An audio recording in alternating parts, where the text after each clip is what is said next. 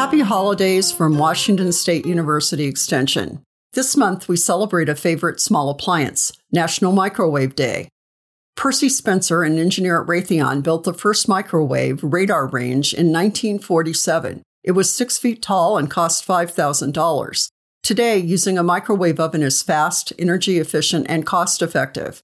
December is filled with celebrations, food, and leftovers. Using a microwave oven is a great way to reheat leftovers and reduce food waste. Reducing food waste stretches your food dollar, saving money. For maximum benefit, keep a list of leftovers next to your refrigerator with a plan to use them. Remember to keep food safety in mind as you reheat. All reheated foods in microwave ovens should reach 165 degrees Fahrenheit as measured with a food thermometer. This is Susie Craig from Food Safety in a Minute.